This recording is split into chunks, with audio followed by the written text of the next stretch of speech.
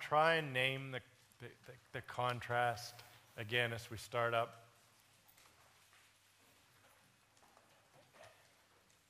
And again, I'm very glad, very grateful for the things about leadership I've learned. But here's just a sample of my leadership library. That great book, Where Do We Go From Here?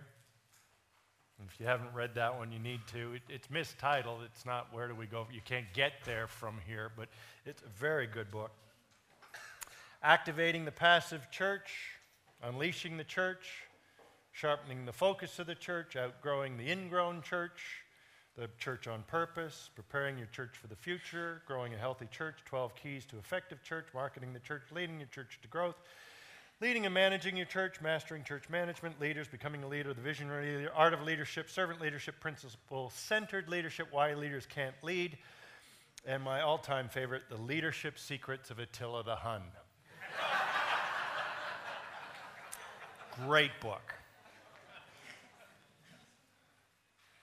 In all of those books, there's not one single mention of the poor anywhere. No consideration given. By and large, the poor do not have a place in the church growth literature. Neither does the phrase, let alone the dynamics, the kingdom of God. And that ought to put a really big question mark up there somewhere. From all that leadership study, I certainly learned one thing: leadership takes responsibility. There's a great deal of truth in that. I understood it, though, to mean that if something was going to happen, it was up to me to make it happen. And that fed my nature that drives, strives, and connives. And it certainly fed my proactive self-directedness. That got me into all manner of trouble. And it nearly bankrupted me spiritually. I certainly learned that spiritual exhaustion is the fruit of effort without authority, without the anointing that we spoke of this morning. It's something less than the power of the Holy Spirit at work in and through us.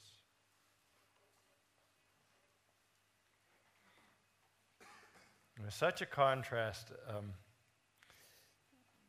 I worshiped at a church through the late 90s, early 2000 Baptist church, and it was a satellite deal, and on Easter, we would come together, rented the local Living Arts Center. And so there were about 1,500 of us all together. And being the Living Arts Center, it was up on stage, and they had black fire curtains and the big spotlights, and I was up in the balcony. And the pastor that was preaching is not my favorite preacher. And even given the Easter sermon, he lost me. And I took his text and I started writing my own sermon in my head, as we do. Guys, pay attention. And because I wasn't concentrating on what he was saying, I was kind of focused on him. And then he said some stuff that I thought was outrageous, so I closed my eyes. Because I'd been staring at him, because the spotlight was on him against the black curtain, I had burned his silhouette into my retinas, and then it flipped. The curtain in my closed eyes was white, and he was black. It was really cool. So I stared at him again for a while, and I closed my eyes, and I got it to flip. And I kept doing this for a while. I mean, I amuse really easily. And I heard in my spirit the Lord say, flip it again. So I stared at him. I closed my eyes, and the image flipped.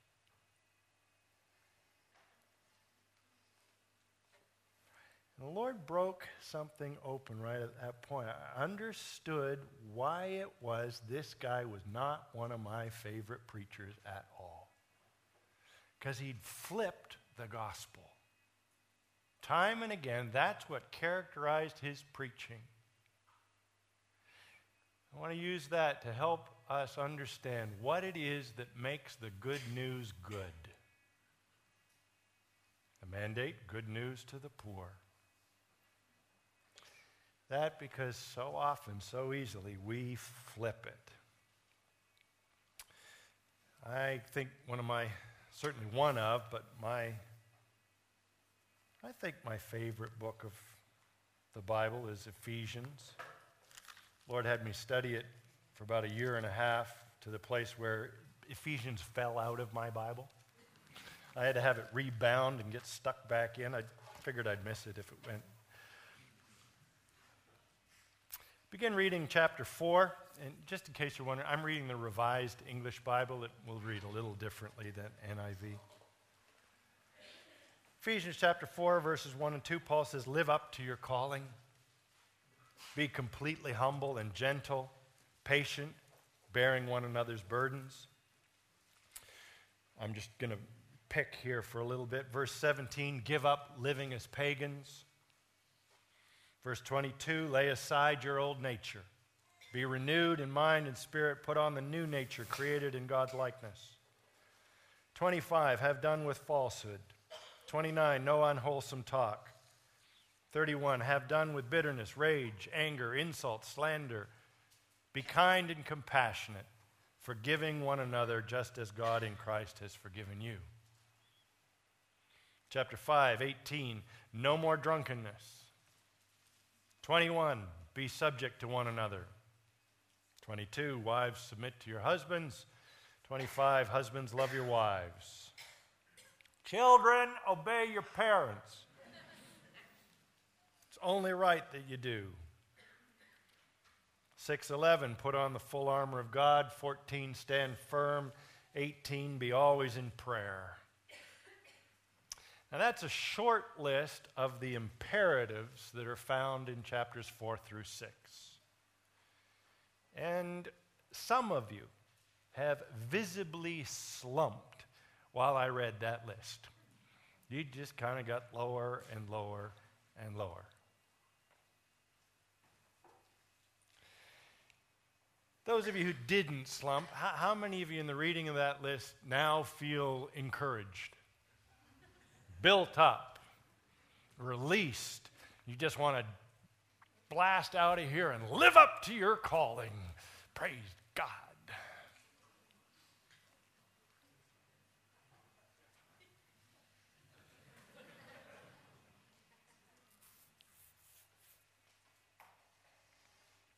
What I listed were some of the imperatives of obedience. Grammatically, an imperative is the voice of command. It's what has to be done, what we have to do or stop doing as we follow Jesus. An imperative requires a response. The imperatives detail the life that we're called to live. And weighed in the balance, most preaching is in the voice of the imperative, the command. The thing is, as Paul writes Ephesians, he uses in the Greek a grammatical construction that we can't translate. It's called the hinge imperative, like a door, hinge. And it's in the latter part of 5:18. That hinge imperative runs like this: be filled with the Holy Spirit. Or actually, literally, keep on being filled with the Holy Spirit. And everything else hinges on that. Live up to your calling, but be filled with the Holy Spirit. You can't live up to your calling unless you keep on being filled with the Spirit. You can't be humble unless you keep on being filled with the Spirit. You can't give up your old life unless you keep on being filled. You can't submit unless you keep on being filled. You can't stand firm unless you keep on being filled. All of these imperatives hinge on this continuous filling with the Holy Spirit. I can see on some of your faces, you just go, oh, that in and of itself is good news. The hinge is an issue of control. Who's in control of the living of our lives? And that's exactly Paul's point in 5:18, because he's just said, no more drunkenness. Be filled with the Spirit. You drink enough, you come under the influence for a couple, 3 hours. Maybe a little longer if you've had a little more. Paul says, no, not for a few hours. The whole living of your life is to be under the influence of the Holy Spirit. Keep on drinking Him. The hinge turns on the indicatives of grace. I know some of you are getting really nervous right now. This is way too much grammar. Just take a deep cleansing breath. We'll be done the grammar in just a minute, okay? The imperative is the voice of command. The indicative indicates. It describes. There are descriptions of grace, of what God has done, is doing, will yet do for us in Christ. And there's a gospel syntax, an order to the description of this life in Christ. The indicatives precede the imperatives. If it's not that order, it's not good news. We need to have described for us all that Jesus has done for us. And then, when we know, we've been reminded what Jesus has done, then we're ready to understand what our response is. If it's the other way around, it's works. It's what we do for Jesus.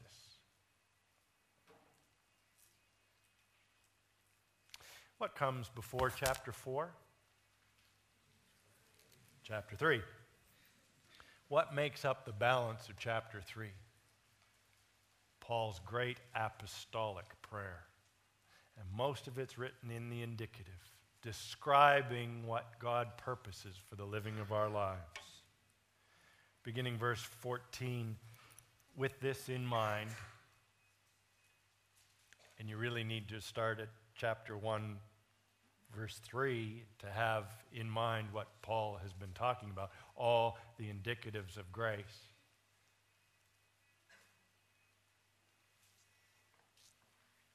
With this in mind, I kneel before the Father, from whom every family in heaven and earth takes its name, that out of the treasures of His glory He may grant you inner strength and power through His Spirit, that through faith Christ may dwell in your hearts in love, with deep roots and firm foundations. May you, in company of all God's people, be strong to grasp what is the height and the depth, the length and the breadth of the love of Christ, and to know it though it's beyond knowledge. So may you be filled with the very fullness of God. Now to Him who is able through the power which is at work among us to do immeasurably more than all we can ask or imagine. To Him be glory in the church and in Christ Jesus from generation to generation. Amen.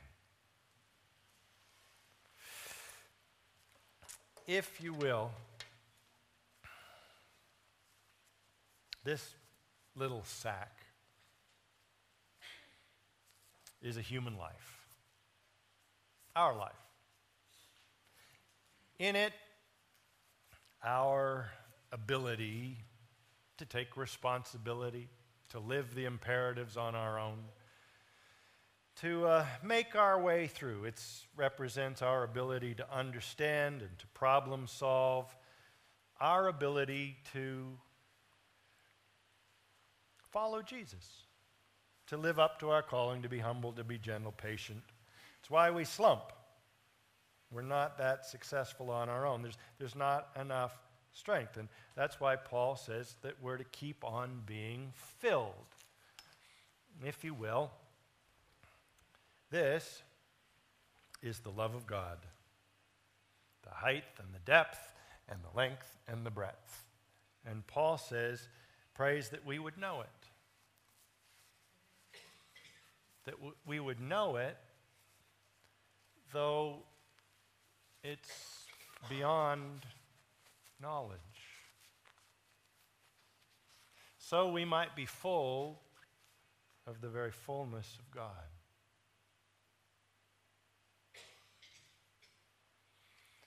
This starts to make a whole lot of sense of a whole lot of life.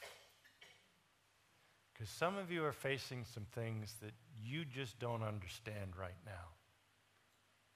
And you're crying out, I don't get it. I don't know why God's letting this happen. Or worse, I don't know why God's doing this to me. This is your experience of the goodness of God. This is the goodness of God.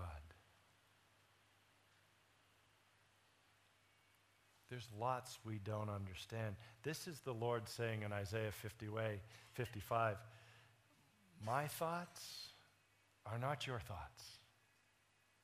And my ways, they're not your ways. My ways are higher than yours. My thoughts higher than yours. This is why Paul says we see in a glass darkly. Why we prophesy in part. This is why the gift of tongues is so precious. This is our ability to pray in our mother tongue, in English. This is the vocabulary of heaven.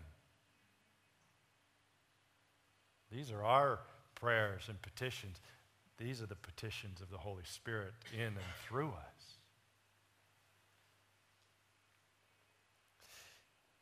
There's lots of life we don't understand. But could you get it settled that the Lord purposes far more from your life, through your life, than you will ever understand? That He purposes a larger legacy for the living of your life than you will ever figure out on earth? That's good news? Some of you are still going, I don't know. Turn it around. Do you want to limit the purposes of God to that which you can comprehend?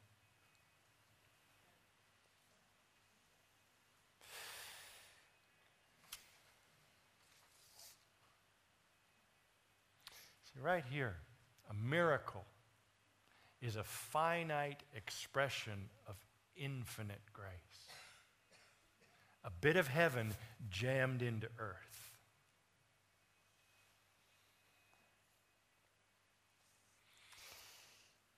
We sometimes sing the song Majesty, reign in me, your right hand enfolding me.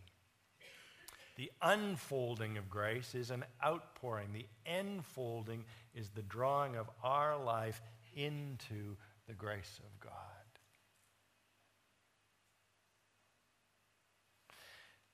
Ephesians 1-3, all written in the indicative. The first in a burst of praise, chapter 1, verse 3, blessed be the God and Father of our Lord Jesus Christ, who has conferred on us in Christ every spiritual blessing in the heavenly realms. I have studied that, I've fussed it, I've translated it all sorts of different ways. I have no idea what every spiritual blessing in the heavenly realms is, except I know it's really big and really good. Every spiritual blessing in the heavenly realms already conferred upon us in Christ. Next time you're having an Eeyore day, you might want to remind yourself of that. Verse 17 of chapter 1, Paul's prayer, that we would know fully the hope to which he calls us. How rich and glorious the share he offers us in our inheritance, and how vast the resources of his power open to us in faith. That gospel declaration in chapter 2, that once we were dead because of our sin and our wickedness, but God, rich in mercy, because of his great love for us, has brought us to life in Christ when we were dead in our sin. All of these descriptions of what God has done for us in Christ. Verse 6, that he has raised us up in union with Christ Jesus and enthroned us with him in the heavenly realms. Verse 11, once orphans, strangers, outsiders with hope and without God, but now in Christ Jesus, we who were once far off have been brought near through the blood of Jesus, and he himself is our peace. This is really good news for us tired, sorry, poor lot. What God has done for us in Christ. Again, an imperative without the indicative is not good news. It's not just Paul who makes this clear. The Apostle Peter, in his writings, does as well. 1 Peter 1:6, the imperative, be holy as I am holy, says the Lord. If you pluck that single verse out, push it to the forefront, it feeds legalism. It feeds religiosity. It's not good news. But Peter learned his gospel grammar. Verse 3 of chapter 1, praise be the God and Father of our Lord Jesus Christ. In his great mercy, by the resurrection of Jesus Christ from the dead, he has given us new birth into a living hope. The hope of an inheritance reserved in heaven which nothing can destroy or spoil or wither. When we know that, that's the context, the frame for this call then to live holy lives. When that's our inheritance, why wouldn't you want to live a holy life? Encourage you to search it out. You might even get different colored pencils. One for the indicatives, one for the imperatives. James 5:16, the imperative, confess your sin to one another, pray for one another, that you may be healed. But the indicative precedes. James 1:17, every good and perfect gift comes from above, from the Father of heavenly light. That's the context, the frame for our confession of sin and our prayers for one another. We do that because our Heavenly Father has good, perfect gifts to bestow on each and every one of us. The Apostle John, the imperative, 1 John 4:7, love one another. John 3:1, the indicative, consider how great is the love which the Father has bestowed upon us in calling us his children. The apostles learned their grammar from Jesus. The imperative, repent, believe the gospel, follow me. But the indicative precedes, the kingdom of heaven is upon you.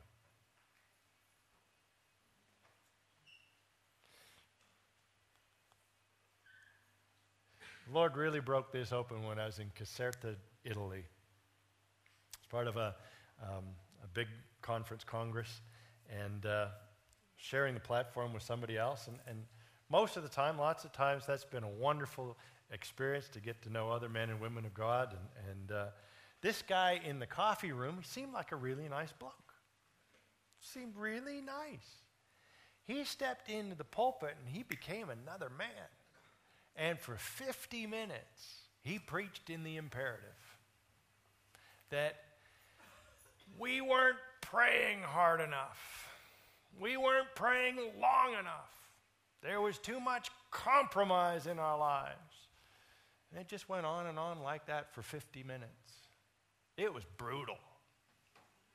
And none of us could argue with him. He was right on all counts. We weren't praying hard enough. We weren't praying long enough. There was compromise in our lives. And with us as the sorry lot that we were, there was no way God was going to send revival to the likes of us.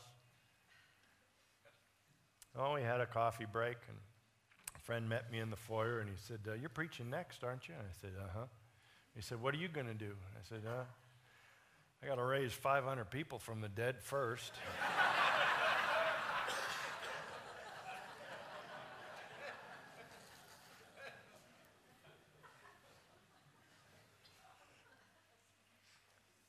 The imperative is not good news when it stands on its own. And it is certainly not good news for the poor or the poor in spirit.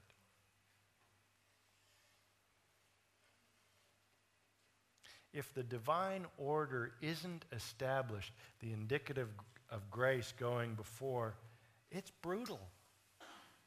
And you may have been in the meetings where the feature preacher has said, "The Spirit of the Lord is in the house tonight. And if you want your healing, run down to the altar now and receive in the name of Jesus." That guy doesn't get it. Because if you're really sick, and if you've been really sick for a really long time, you can't run anywhere for anything.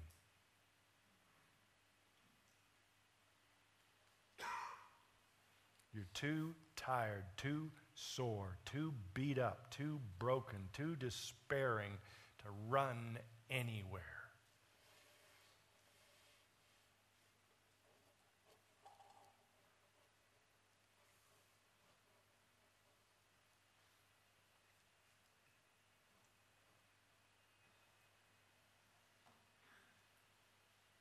I get fussed about this one. Because it really is an undoing of the gospel. God comes to us in our need. He comes looking for us wherever it is we manage to lose ourselves. For this reason. What reason?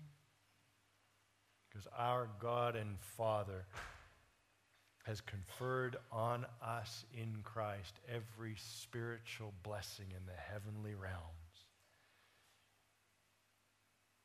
It's for that reason that Paul kneels before the Father.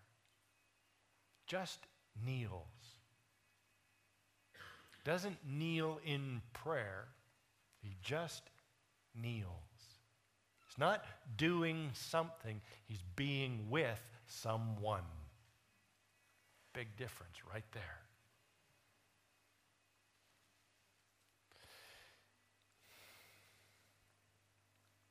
In terms of ministry, and I understand the logistics and all of that, so hold this loosely, please. But in terms of ministry, instead of inviting people forward for prayer, we really ought to say something like this. If you need a touch of the Lord, if you need healing, if you need grace imparted to you, put up your hand and we'll come to you.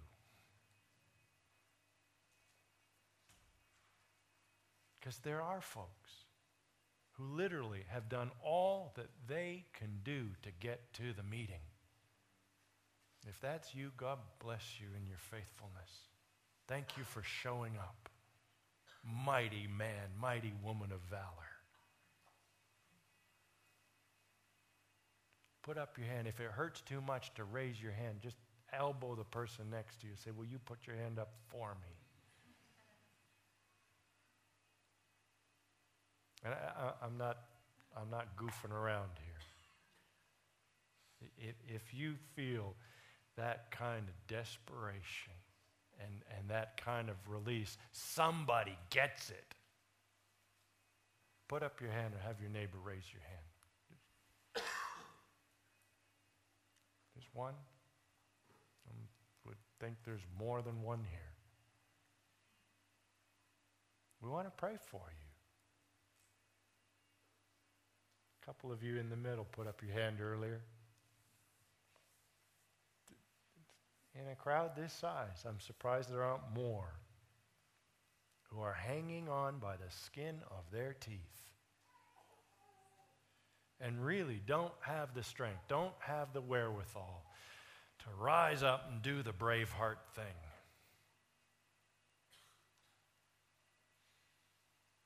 If we got to do the Braveheart thing, there's no good news for the poor or for the poor in spirit, because life's been too hard on them. Those of you who do, have your hand up. Bless you. Those of you around, will you just kind of turn? Just kind of look around wherever you are. Somebody volunteer. You can pray for me. Pick me. Pick me. It's been really hard for a really long time.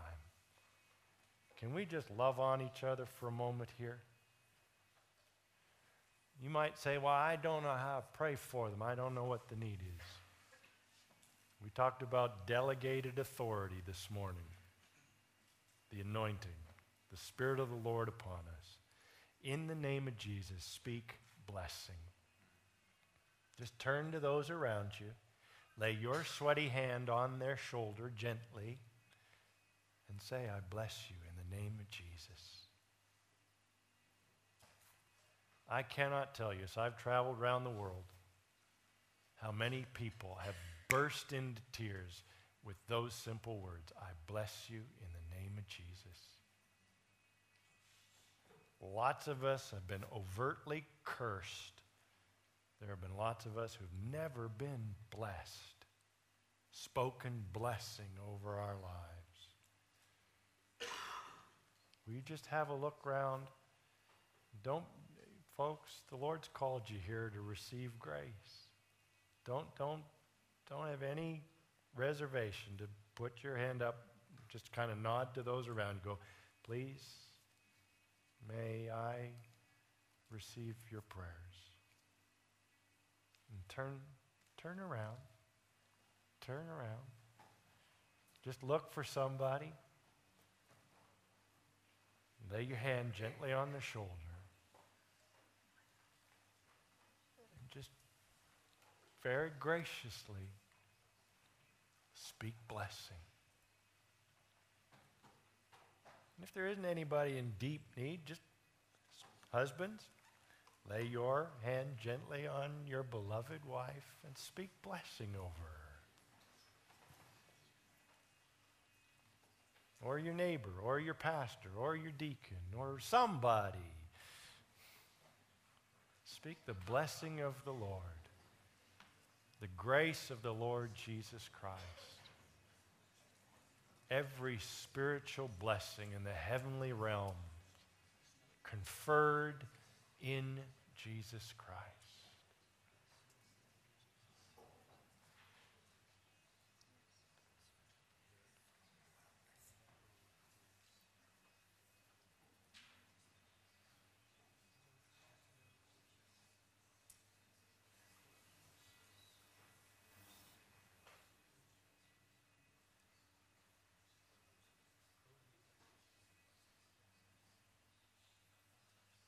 I bless you to know the mercies of Jesus new this day.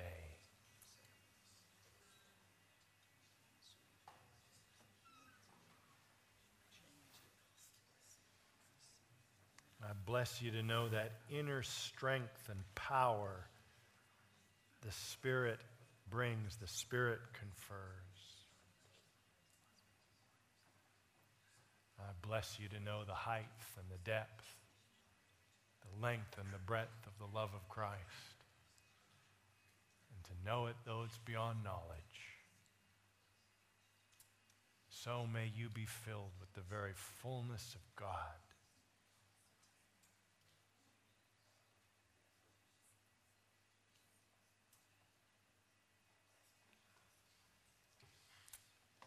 Amen. Amen. How many of you could do with a little bit more of that on a kind of regular basis?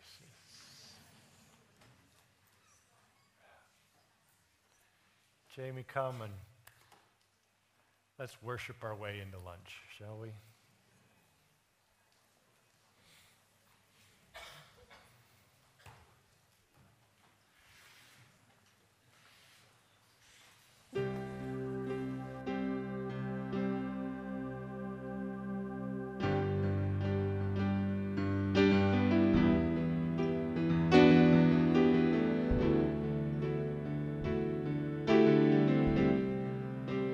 Everyone needs compassion, love that's never failing. Let the mercy fall on me. Everyone needs forgiveness, the kindness of a Savior.